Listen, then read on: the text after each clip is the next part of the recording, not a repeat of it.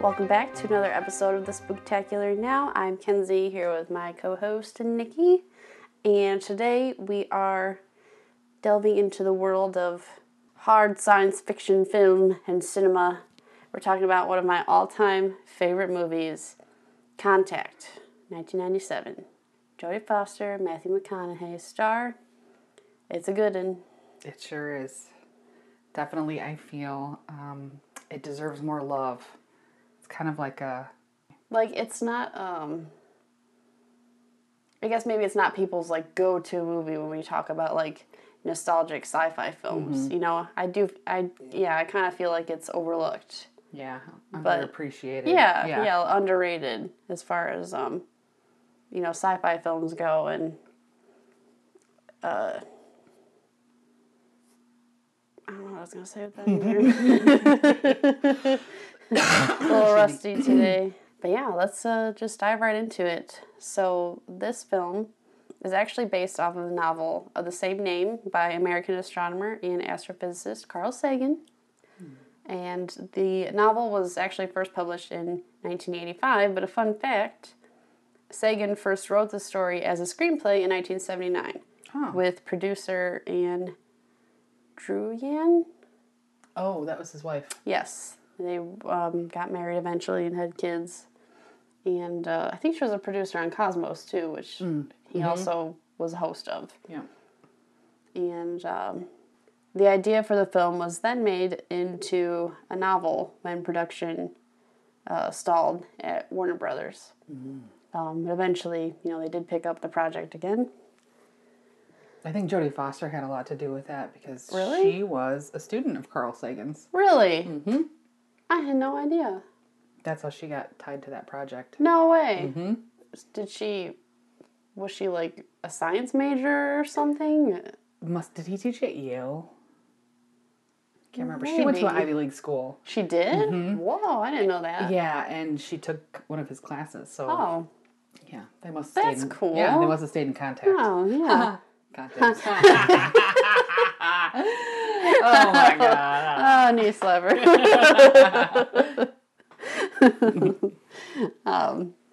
So the film was released to U.S. theaters on July 11th, 1997.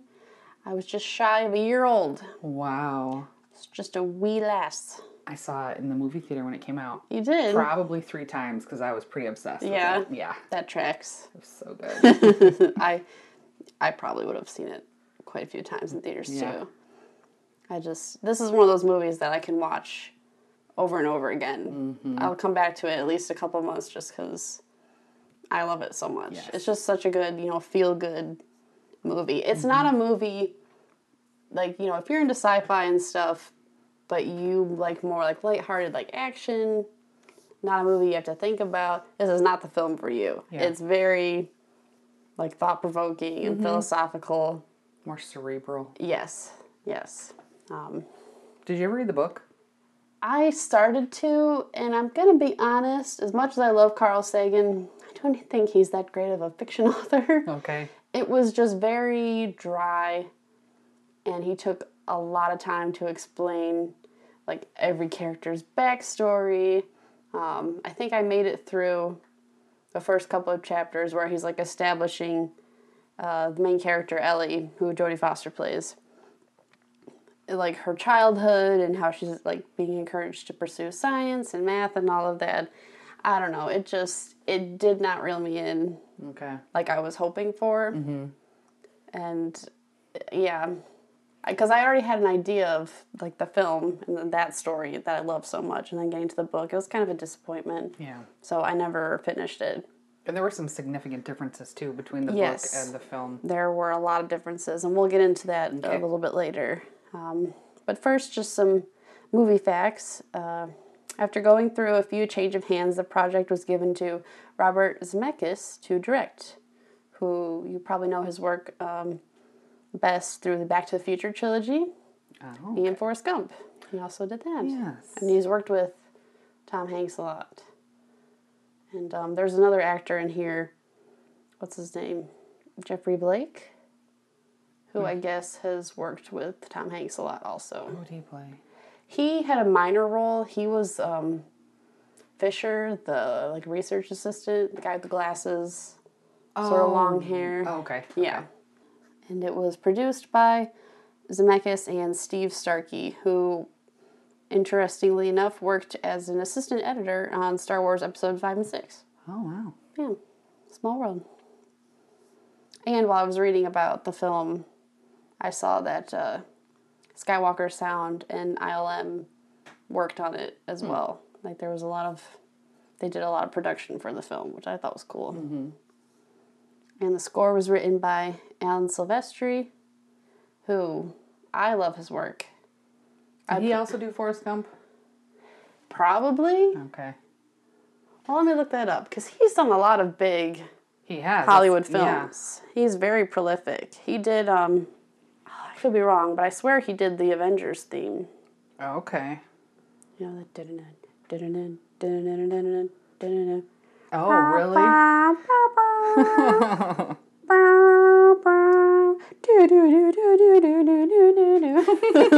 That was awesome. Thanks. Who created the Avengers theme song? Alan Silvestri. Yeah, I know my scores.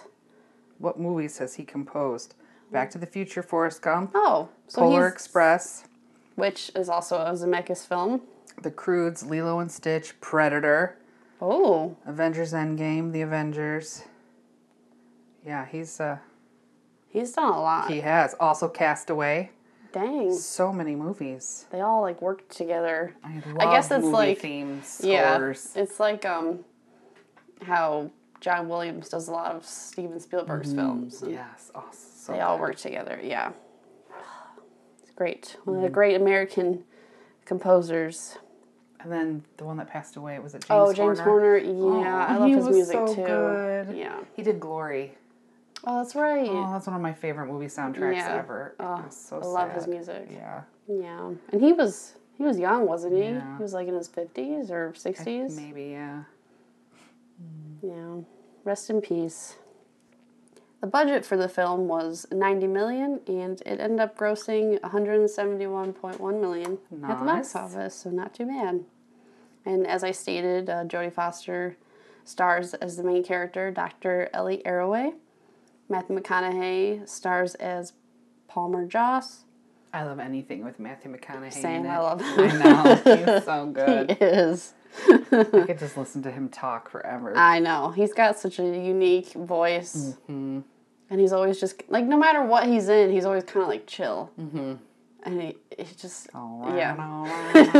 No, he came up with that on his own. Really? Yes, he did. Wow. I read his book, Green Lights, while I listened to it in my car. And he does the narration. Oh. It was very entertaining. Yeah, I bet. I highly recommend it. Yeah. Tom Skerritt plays Dr. David Drumlin. James Woods as Michael Kitts. John Hurt, rest in peace, as S.R. Haddon.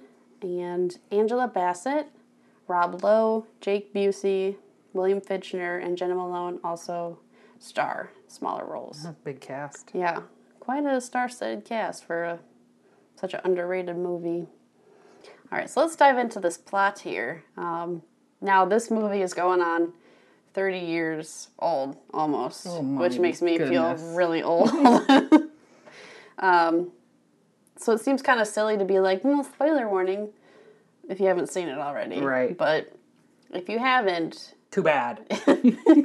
Yes, but also I was going to say, maybe go watch it first, because we do highly recommend the film.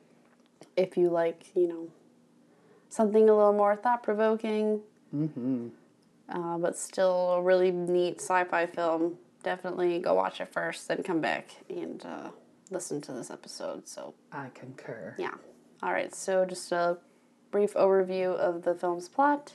So the film opens with a view of Earth from space and a jarring cacophony of radio transmissions and music, which when I had watched this the other day before, working on this episode, I had completely forgotten that it started like that, and I had my TV turned up pretty loud. Oh, dang. And it's just like, it's like, It's so loud. And it starts so sudden. I was like, trying to like get the remote, turn it down really quickly because my ears were like, oh my God. Yeah. So it'll wake you up.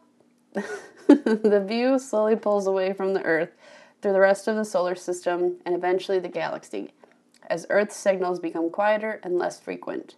The journey through space fades to black as the scene shifts to the eyes of a young girl named Ellie Arroway, played by Jenna Malone, as she uses a ham radio to call to other operators.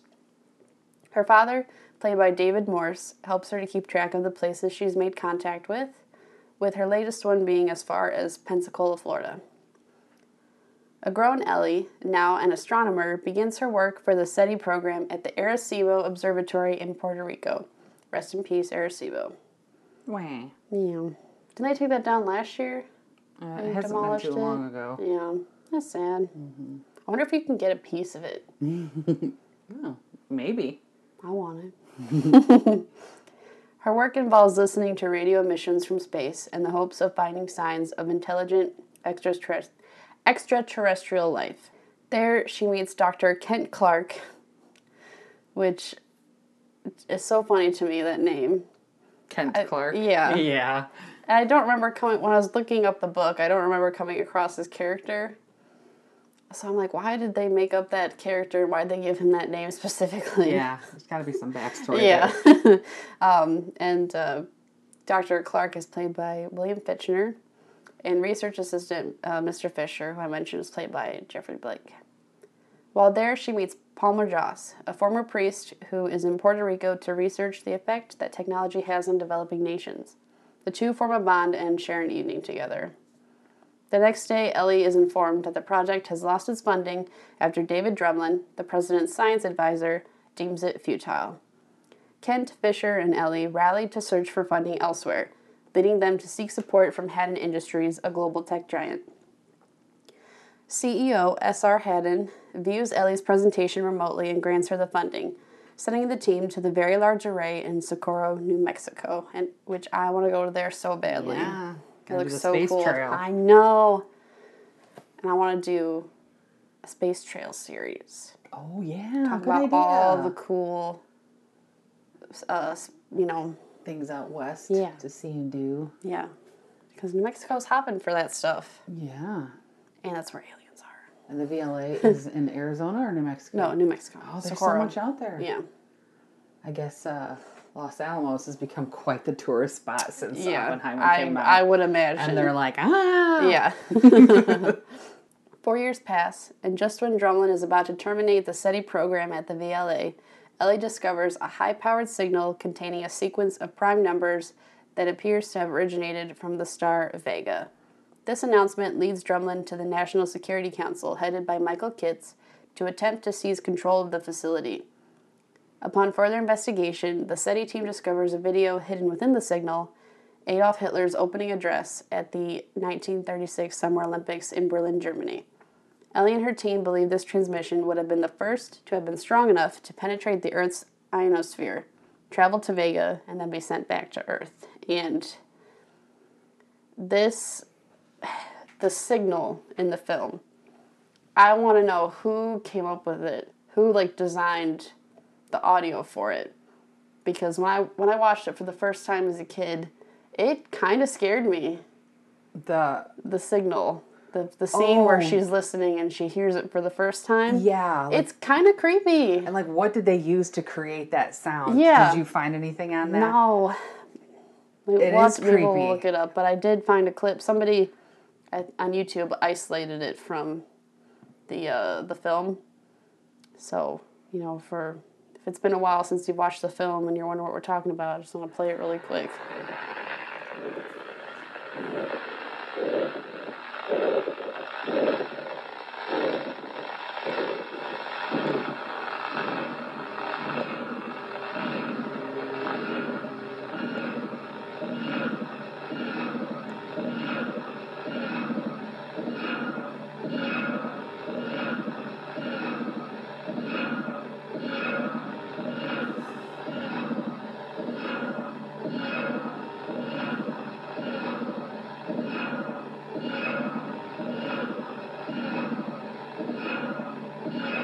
That's pretty much how it sounds. Sounds like a bunch of cats meowing all together. Well, that definitely detracts from the creep factor now. I was just picturing a bunch of cats in my head going, meow, meow. It kind of does. Yeah. Oh my god. But yeah, how'd they make that? I bet you I can wanna find know. out. Yeah. Hold on, let me look it up real quick. If I can't find anything, then we'll just move on. But I'm really curious. How was the signal from contact made? What? What does it say? A bunch of According- cats meowing all together? No. But according to this forum, someone responded, the alien transmission that is being heard by Ellie is a very minor variation of the sound effect made by the TARDIS as it is powered up in Doctor Who from 1963. Interesting. I need to hear that. So they slowed it down.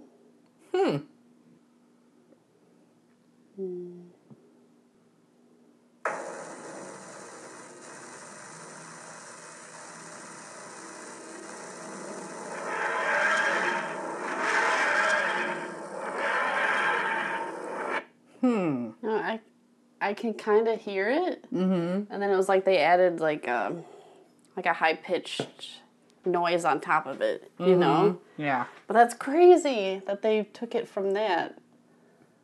Huh. Yeah. That's pretty neat. I like that. Still creepy, even if it does sound like a bunch of cats. Immediately, the project is put under tight security, and its progress is monitored around the world. The team eventually discovers that the signal contains over 63,000 pages of encoded data. Haddon secretly meets with Ellie and provides her with the primer, the key necessary to decode the pages. The decoded data reveals schematics for a machine that may be a form of transportation for a single individual. Multiple nations provide funding for the construction of the machine, which is built at Kennedy Space Center in Cape Canaveral. The International Machine Consortium is formed to select a candidate to represent humanity and make the trip. As head of the team that first discovered the signal, Ellie is the leading candidate until Palmer, who now works as an advisor to the U.S. government, brings attention to her atheism. In spite of being truthful to her own beliefs, the IMC chooses Drumlin over Ellie for supposedly being a better representation of humanity, despite having never professed any faith prior.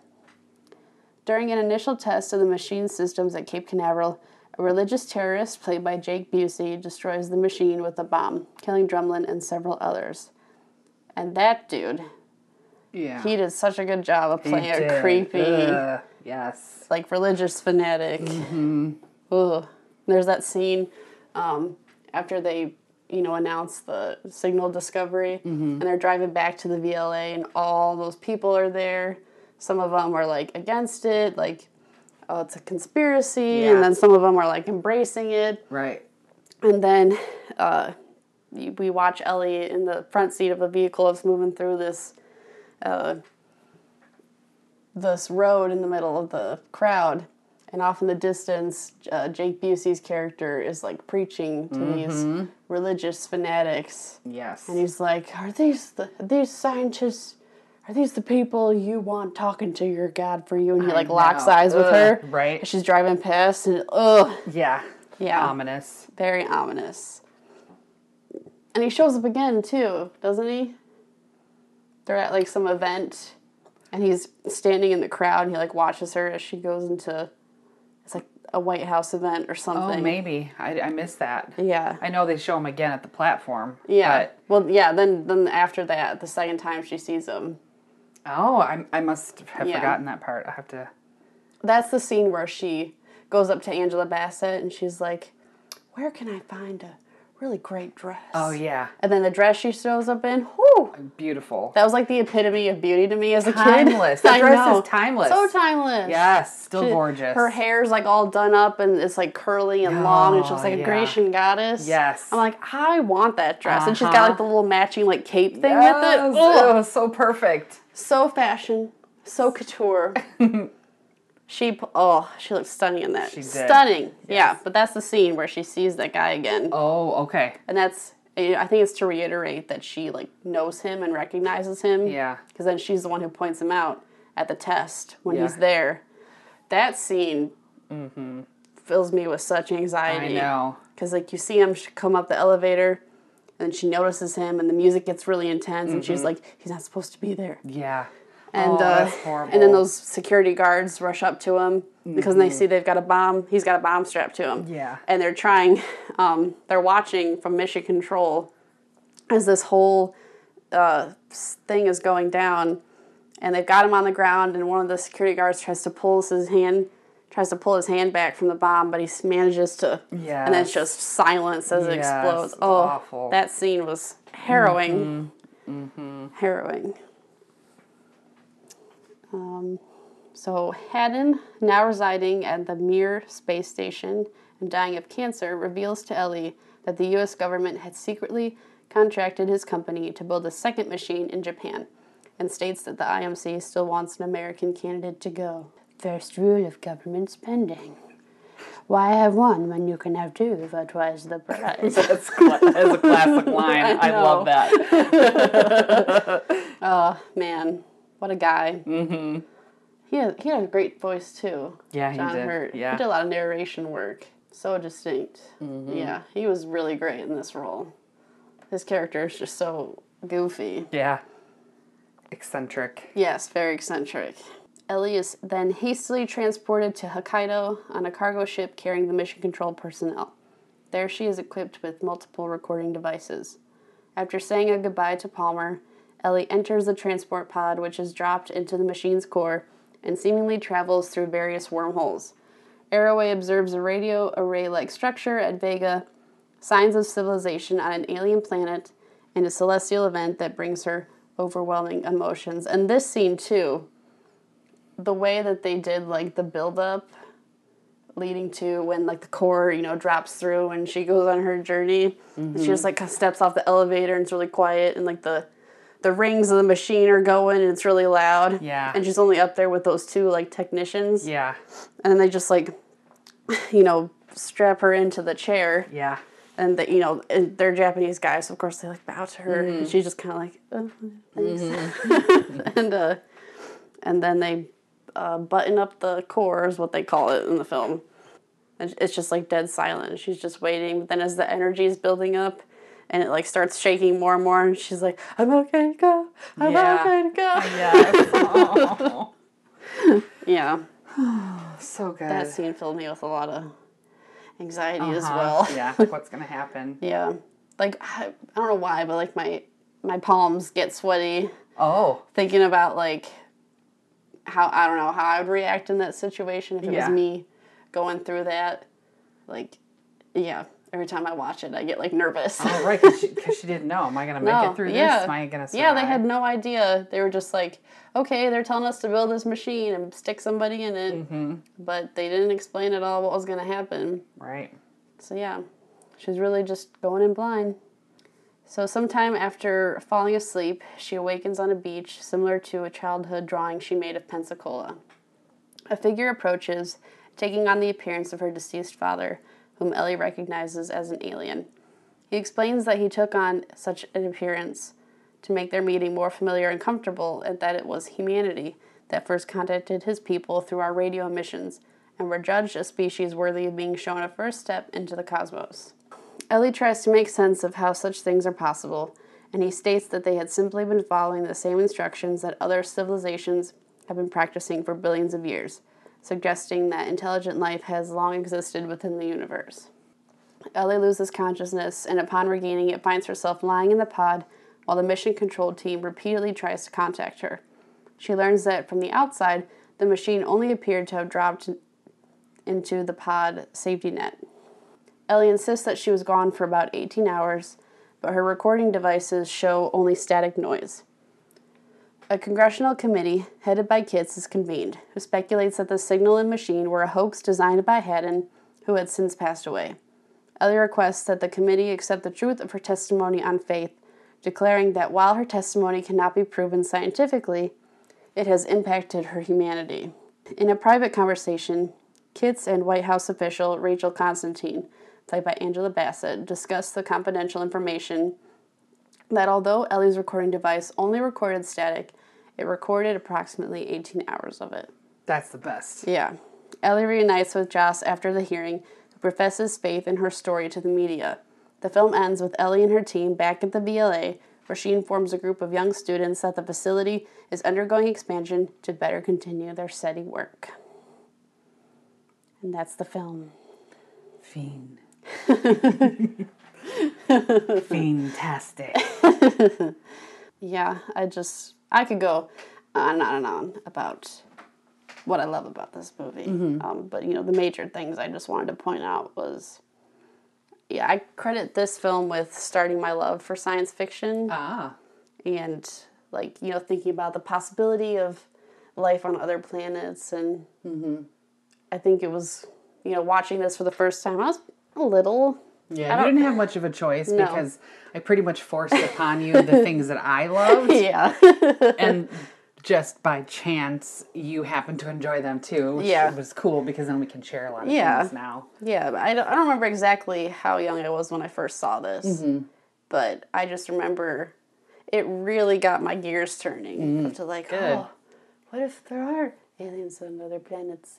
Like, that would be so crazy and cool. And in my opinion, watching it now as like an adult, it thoughtfully and accurately presents two perspectives on how humanity might react to discovering that we're not alone after all. You have all the religious implications, and then you have like the people who are more like science focused of what it could mean. More analytical. Yes. Yeah. Which is very much reflects reality. Yeah. Definitely.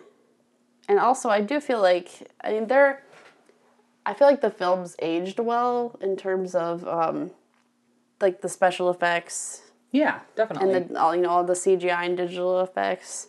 I feel like it was probably pretty advanced, what they did at the time. And watching it now, there's, little snippets, where she's in the pod and she's viewing that, star being born or something. She's, at the nebula, and they kind of superimpose Jenna Malone's face on hers. Yeah. Like she's feeling like a kid again and having this... The awe and wonder of it. Yeah. Yeah, I like that's neat. That's neat scene. But, watching it now on, a high-definition TV, it looks a little weird. Oh, does it? Okay. I don't know, her teeth look funny. Okay. But it's not so bad that it, detracts from... watching it, to me it still feels like it holds up for being, so old. Right. Yeah, as I mentioned, just a core part of film history is forever ingrained into my mind with The Signal itself. Just how wild and wacky it is, and it creeped me out. It still creeps me out. I mean, maybe has it been a while since you've watched it? I would probably see it maybe once a year. I happen to come across it. What is it streaming on right now? Is it on anything? I don't think it's on. I looked for it. I actually had bought it forever ago, and it was on my Amazon Prime library. Okay. Yeah. So I can always watch it whenever. But so some of the things that I love about it. The first being that the main character is a woman and, they're representing, women in science. And that even though this movie is almost, it's 25 years old, right? 26? Oh, yeah, right, because it's a year after you were born. Yeah. 26, 27 years old. I feel that we've come a long way, but I'm sure there are still a lot of things that, women have to overcome in terms of getting people to take them seriously. And they show that in that movie too, where she's often overshadowed by a male scientist. For example, that scene where she thinks she's going to be speaking in the White House. Yes. And sharing information. Yeah. But instead, she's pushed aside, and they have Drumlin. Yeah, Drumlin go up. Yeah, and they introduce him as the head of the science team that made the discovery. Right. Which really it was her. Right. Exactly. It was not Drumlin, and he so totally believed that their work was bogus. and he made fun of her. He bullied her. He essentially tried to like end her career over it. He didn't take her work seriously at all. But then she's proved right. Yeah. Or, you know, it just happens to be, and you know, her work is, what's the word I'm looking for? Not substantiated, but validated. Yeah, her work is validated. Yeah. And then he, you know, of course, his takes thought credit is to, for it. How can I spin this to be like, oh, well, I was in support of it all along, and right. you know, of course, we made this discovery. Yeah, and, exactly. Yeah, definitely. So I do like that they show that aspect of it, that, you know, women still, in a lot of ways, still have to prove themselves, unfortunately. Yes. But that was really cool that they had the main character be a woman in science. I really like that. Yeah. I also loved the relationship between Jodie Foster and Matthew McConaughey, their characters, because they represent total opposites in terms of their ideology and their worldview. Mm-hmm. He is very much comes from a spiritual side of things. You know, he believes in God, and they call him Father Joss, or, you know, he's got that nickname. He was like I think they briefly mentioned that he was once in seminary, but then he left it to pursue other stuff. Yeah, and he becomes like the spiritual advisor to the president. They're completely opposite. She's analytical. She, you know, admits that she's an atheist, and all of her decisions are based on, you know, factual evidence. But they have this connection, and the fact that they respect each other so much, and they respect each other's opinions and viewpoints so much, that they find a way to, you know, come together and care about each other. Yeah. Which I think is so important, because even more so now, how divided our country is in terms of ideology and our values. And they're showing in this movie that if you know, take time to get to know the other person and, you know, respect their viewpoint, even though it may not be something that you agree with, or it's not your own viewpoint. Right. They show that these two characters are able to work together and they care about each other. Yeah. And he says something that I love in the end, when they're asking him like what he believes. Does he believe that it happened? And he said, even though they have, essentially he says, even though they have different viewpoints, that they have something in common, which is the search for truth. Yes. No matter what, you know, viewpoint you're coming from, they both have the same goal, which is the search for truth. Yeah. And that's so sad that in reality that so many people can't, you know, come together that way. And so, but that's what I loved about that movie too, is their relationship. I thought that was really cool. Yeah. I like how, you know, they're just two characters, but they use them and their relationship to portray, you know, two sides of the argument. Yeah. And overall, and how, you know, it applies to them, but then it also applies to the world as a whole. Exactly. How, you know, we saw in the film with the signal and the discovery, you know, Rob Lowe's character, he's in it very briefly, and he plays conservative right. He's like right. Yeah, he's like some type of, I don't want to say lobbyist, but he has some type of he's part of the Christian Coalition. Yes. Yeah. Yes, that's right. And he's there at a meeting with Ellie, and then Palmer shows up, and then eventually the president shows up. And what does he say? They're arguing about, can we trust the information that these superior beings are sending? And he's like, well, we don't even know if they believe in God. Yeah, yeah. And it's like, oh, of course he's going to be like, well, you know, these far technologically advanced and superior beings that live light years away from us, that have had millions of years to evolve ahead of us. And his first thought is, well, are they Christians? Right, you know, like... I can see that. Yeah.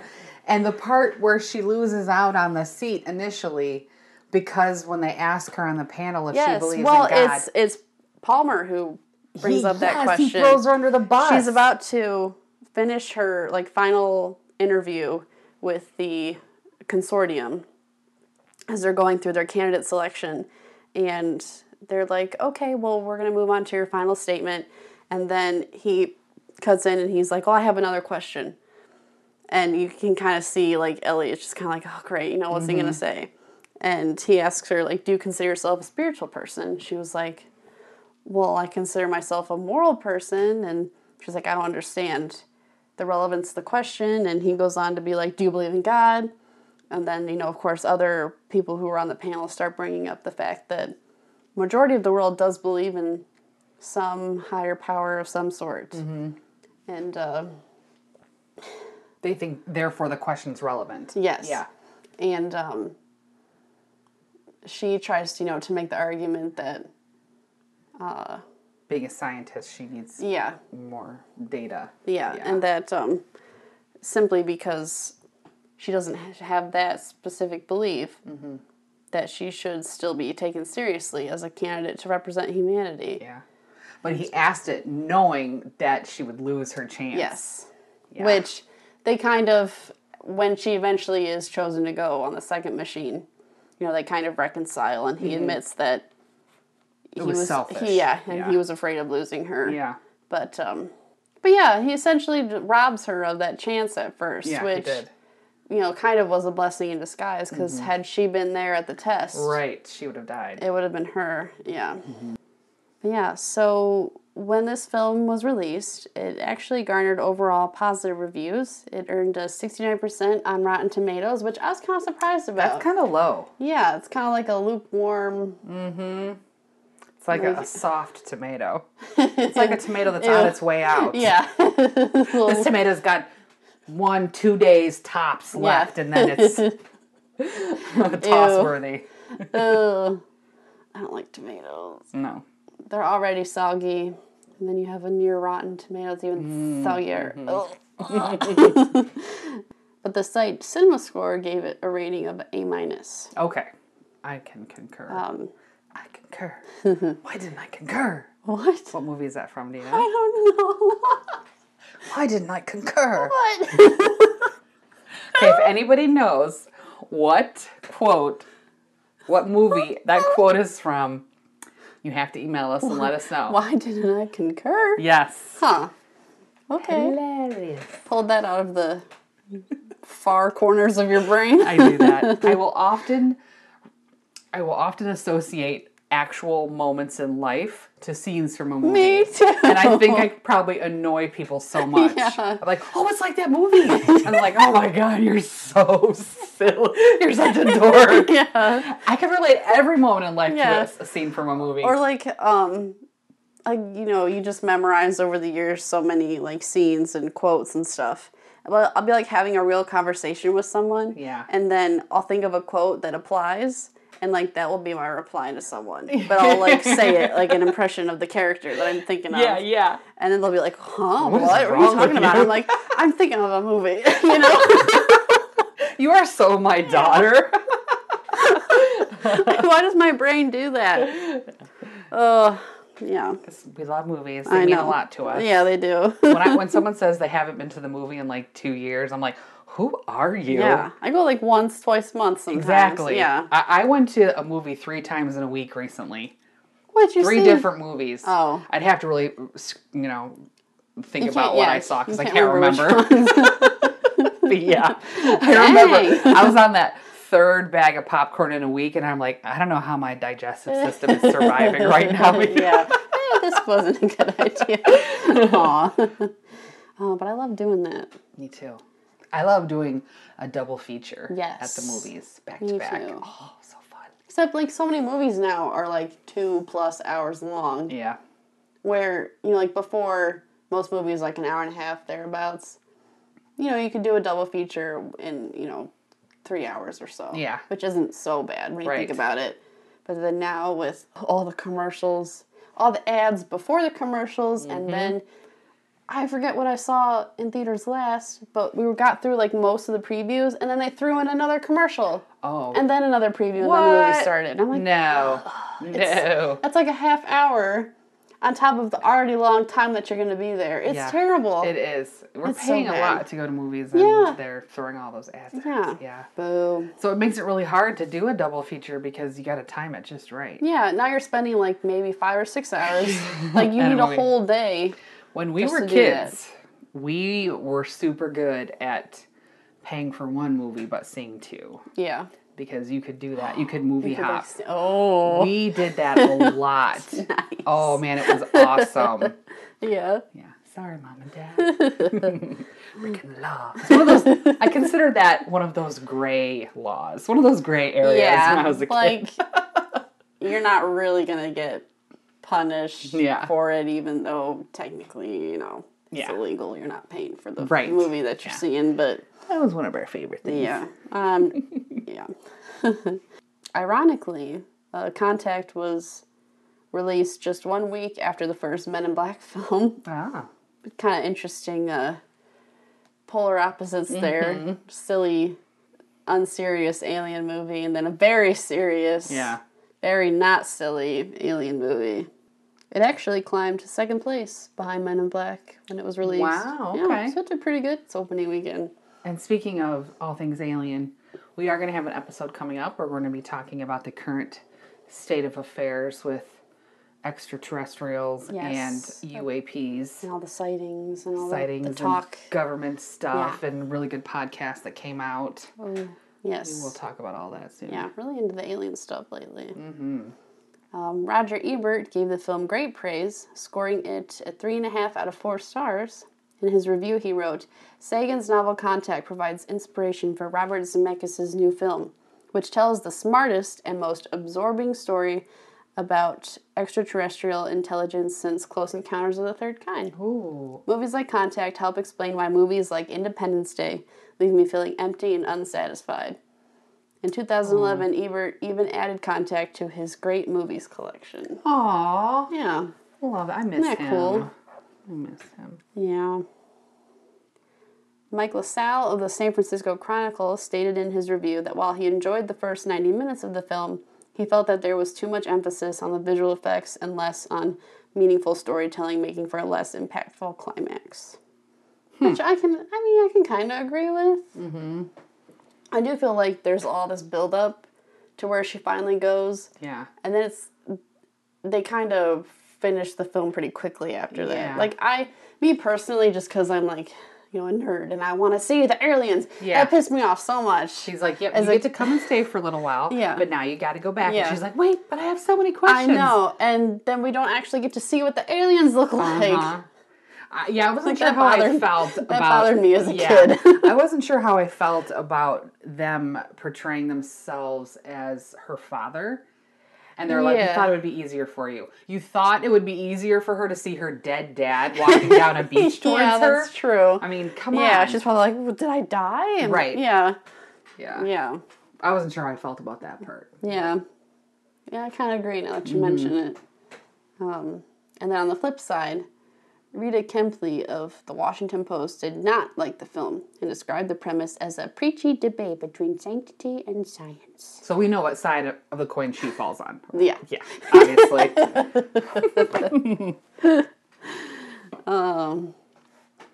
So there were, despite general praise for the film, there were quite a bit of controversies that followed. Oh, well, here. Specifically with the use of President Clinton's image in speeches. That they kind of chopped up and threw into the film to make it make sense for the time period. After the film's release, Warner Bros. Received a letter from the White House stating that the use of the president's image was inappropriate, though Warner Bros. Claimed that the production crew was upfront and communicative to the White House about the film, although they never received formal clearance to use bits and pieces of the president's speeches taken out of context. And interestingly enough, the scene where, you know, Drumlin steals Ellie's spotlight at the White House and they're announcing the discovery. And then the president comes in and they took parts of a speech that he made in regards to something that was found on Mars that initially they thought maybe it was signs of some type of, like, bioactivity. and it was like just general enough that it kind of made sense for this movie? point in the film. Okay. And then they took like clips of him. Well, I noticed that I think to make it look better visually, every time the president was on camera, they made it seem like you were looking at a news report. So you would see Ellie and all the other characters sitting with him, but they had taken previous footage. Oh, yeah. So it looks dated, like it's on an old TV. Yeah. That they had edited in digitally. It's almost like pre-deep fakes. Yeah, kinda. Kinda. It reminds me, like, in terms of quality, just before they got really good with, like, de-aging technology to make actors look younger. The first big example of that was Jeff Bridges in Tron Legacy. And you remember they made him look like his younger self from the first film? Right. You watch that now and you're like, ugh. Yeah. Ugh. That is so, so, unnatural. Yeah. Like, it's very noticeable. And that's, to me, that kind of feels like how the president looked in Contact. He still seemed kind of out of place. Yeah. But yeah. So I guess they were kind of upset about that. CNN also had complaints over the appearance of Larry King, John Holloman, and Bernard Shaw in the film, though they were all employed under the Time Warner Company. Who made the movie? Yeah. Yeah.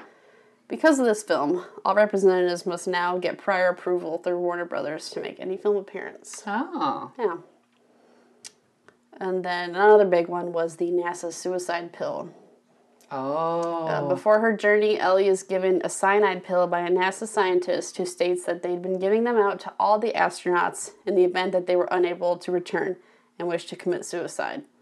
Gerald Griffin, who worked as a consultant on the film and even made an appearance on screen, was persistent in his denial that such a thing had ever happened at NASA. But it was Carl Sagan who insisted that it was indeed true. Zemeckis ultimately left the scene in the film to give more feeling of suspense and danger.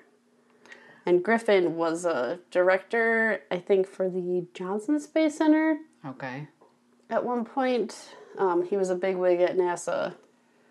And, so NASA, of course, is going to deny it. But what probably happened was an actual astronaut he probably said something. Was throwing back some beers one day with Carl Sagan, and he was like, "Oh, you want to know something? Yeah. They give us these blah blah blah." That's probably what happened. True. Yeah. Something, he was like letting the cat out of the bag. When of course NASA's going to deny it. Left and right. That's true. Yeah. Yeah. And then this isn't so much a controversy, but more like a continuity error. SETI actually published a review of the film in 2011, stating that the VLA is actually much less sensitive than the Arecibo Observatory, which would have made the VLA less suitable for such work in the program. Ah. But the overall film was arguably the most accurate portrayal of what SETI does. Oh, I like it. Yeah. Search for extraterrestrial intelligence. Yes. SETI. Is that still a thing? I believe so. Oh, that's cool. On to some major changes that the film made from the book. Okay. So originally it was 5 international representatives that are chosen to go to Vega, not just Ellie, which I'm assuming they just did for like time's sake. They probably couldn't fit all those other characters and their backstories in and make it, meaningful still. Yeah, I think it has more of an impact than it's just this one woman. Yeah, that's true. But I kind of like the idea of you have all these people from all walks of life from around the world to represent humanity. It's not just this one white lady, Yeah. Yeah. And also the character of Palmer Joss was modified for the film, giving him more of a romantic link to Ellie rather than just being a religious opponent. He wasn't so much an opponent. They actually kind of had a friendship in the book. Like, we talked about like their respect for each other. Yeah. And she enjoyed speaking with him about like religious matters. But she only met him like briefly, like maybe once or twice. Okay. But then they took his character and gave him more of a larger role for the film. Ellie's mother is stated to have passed away during childbirth in the film, but she is actually alive and eventually remarries after the death of her father in the book. Oh. But that's kind of, it was more of a underlying plot point where she had like a tense relationship with her mom. Okay. And then like eventually her mom passes away or something. I don't know. It was like a whole other like sub-story within the book, but they just left that out in the film. Also, it was a major, to me, it seemed like a major plot change. In the novel, the U.S. and the Soviets enter into kind of another like space race, and they both race against each other to build the first like working machine. Okay. But then eventually, it's the U.S.'s that becomes the only viable one. Okay. And then there is the other one in Japan. That's like the third machine that Haddon had made. Another change was that Drumlin was killed during a tour of a factory that was working on the machine, and he wasn't at the site during the test in the film as that went down. Oh, okay. But still pretty much the same. Yeah. Like, it was like a group of religious fanatics that bombed it. It wasn't just that one guy. But yeah. But for the most part, most of the characters, kind of how the story goes in order, was pretty faithful to the book. Okay. You know, initially I thought that there could have been an argument made that Palmer's character was kind of unnecessary for the film. Like, to me at least, I felt like the story would have been just as impactful without the whole love interest thing. Yeah. But after hearing your perspective about, you know, they were, you know, two opposite worldviews, but they still respected each other, and, you know, I can agree that I think it was important to show that in the film. Yeah. Especially at the end. Definitely. Yeah. And he says, "I for one believer." Yeah. Oh, I love that. Yeah. And it's like, because, you know, up until this point in her life, she's so analytical. She needs, you know, hard facts and evidence to make a conclusion about things. And she has this really, like, I would describe it as a spiritual experience going through the universe. And then she comes back and she's, like, changed and she can't prove it. Yes. And then, but then earlier in the film, she makes a point of saying how, you know, well, you know, two things could be true. One, there's an all-powerful being, but he left no proof of his existence. Or two, we just made him up. Yeah. And then now she has to kind of be on the other end of that. Yes, it's so ironic. Yes. And there's that point where, like, what, we're just supposed to believe you on faith? Yeah. And, oh, that's such a good twist. Yes. Because now she's kind of seeing what that is like for other people. Yeah. Where she's trying to convince them she has no proof. Oh, that's such a good twist in that. Oh, yeah. Yeah. Fantastic movie. Yeah. Oh, I love this movie. I just watched it, but now I want to watch it again. I know, I do too. But yeah, so that is our look at Contact. Arguably, I would say, one of the better films. Sci-fi, at least. I agree. Yeah. I concur. I'll give you a clue. Leonardo DiCaprio is in this movie.